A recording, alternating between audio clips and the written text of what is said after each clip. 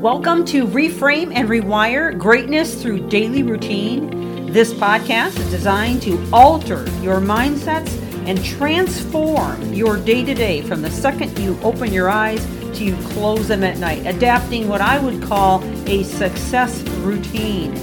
This series is liable to change your life, and it's never the big things that you do, but the littlest things you do every day that make the biggest difference. And now, on to the podcast. Thank you for joining.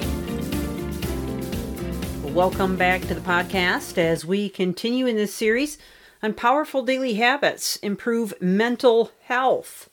Think about your typical day and what you do on average. Are your habits helping you to move forward in life? Are they giving you better relationships, more opportunities in career?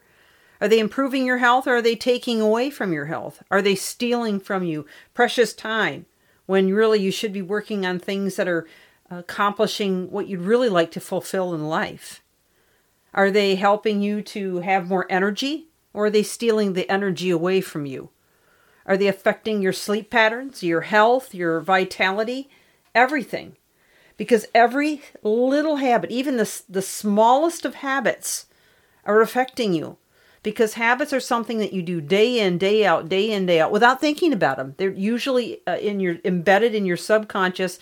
And most of us just go through life day after day, month after month, year after year, repeating them without ever giving them any thought as to whether or not they're helping us, pushing us forward, making us better people. Well, that's what this series is all about. So I hope that you've been joining us from the very beginning. And I'm going to kind of pick up where we left off. But I had spent some time talking about dehydration. I wanted to just cap it off with a couple of other thoughts on dehydration. While adequate hydration alone probably won't cure mental health issues like depression, anxiety, things like that, chronic dehydration also isn't likely to make those conditions any easier to handle. So making sure that you're hydrated every day is just going to put you that much further ahead in resolving some of the other issues that you may be having, and rule out possibly some of the ailments that you've been dealing with that were simply a matter of hydrating yourself. So let's just minimize some of the habits that you formed that are easier to minimize while we continue to work on the harder ones. Okay, I want to talk a little bit about morning nourishment. Now, I know a lot of you may not be able to eat breakfast, or maybe you don't believe in eating breakfast. That's the first meal of the day. But I read an article many, many years ago, and it stuck with me. And I really can't put my finger on where I read it from, but I've read it in more than one location. And that is that most heart attacks occur in the morning, anytime from early to mid-morning.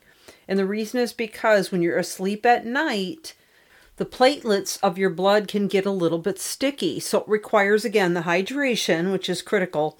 But even eating can make a huge difference. I'm not suggesting that you have to have a big meal. Sometimes it could be something very simple.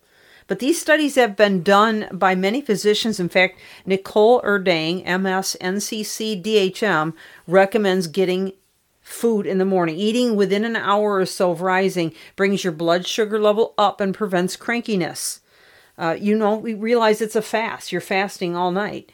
Eating something, especially with, protein, not only will help your mood, but it'll give you an energy boost to carry you through your morning activities. Never underestimate the power of balanced blood sugar throughout the day to help you manage your mood. And this has really been backed again and again, even when it comes to things like diabetes, in terms of how it can affect your mood. And then a study published in the International Journal of Food Sciences and Nutrition found that those who ate breakfast daily were less depressed than the control group who did not eat breakfast every day. Those who ate breakfast also reported lower levels of stress. And yet another study found a link between the regular consumption of breakfast cereal and lower cortisol, which is the stress hormone. Now, when I say breakfast cereal, I really need to qualify what I would consider to be valid cereal, because a lot of the cereals made, especially in the West, are toxic because of all the additives and colors and preservatives in them, things that are not necessary nowadays. They have a lot of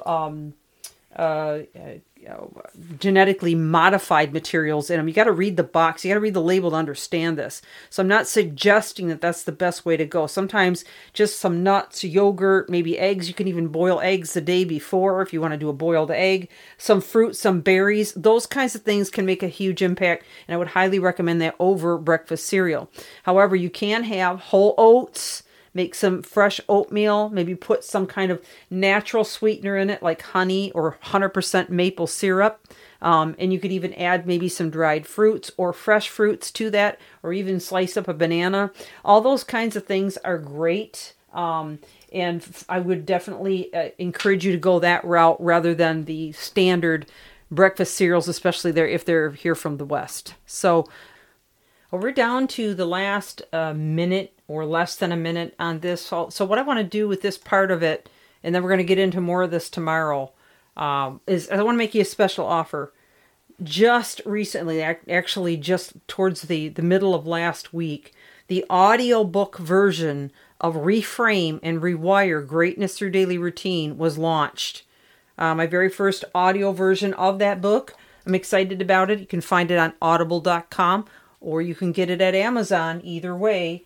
And what I want to do for my audience, my Reframe Rewire podcast audience, is I have just a few codes I can offer for a free audiobook.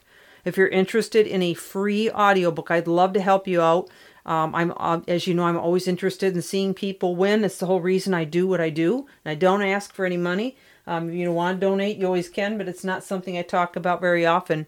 But I want to give a gift to you. So if you would be interested in that code, I want to encourage you to go to my email box, and I'm going to spell it out for you, Michelle@ipvconsulting.com. So it's MICHELLE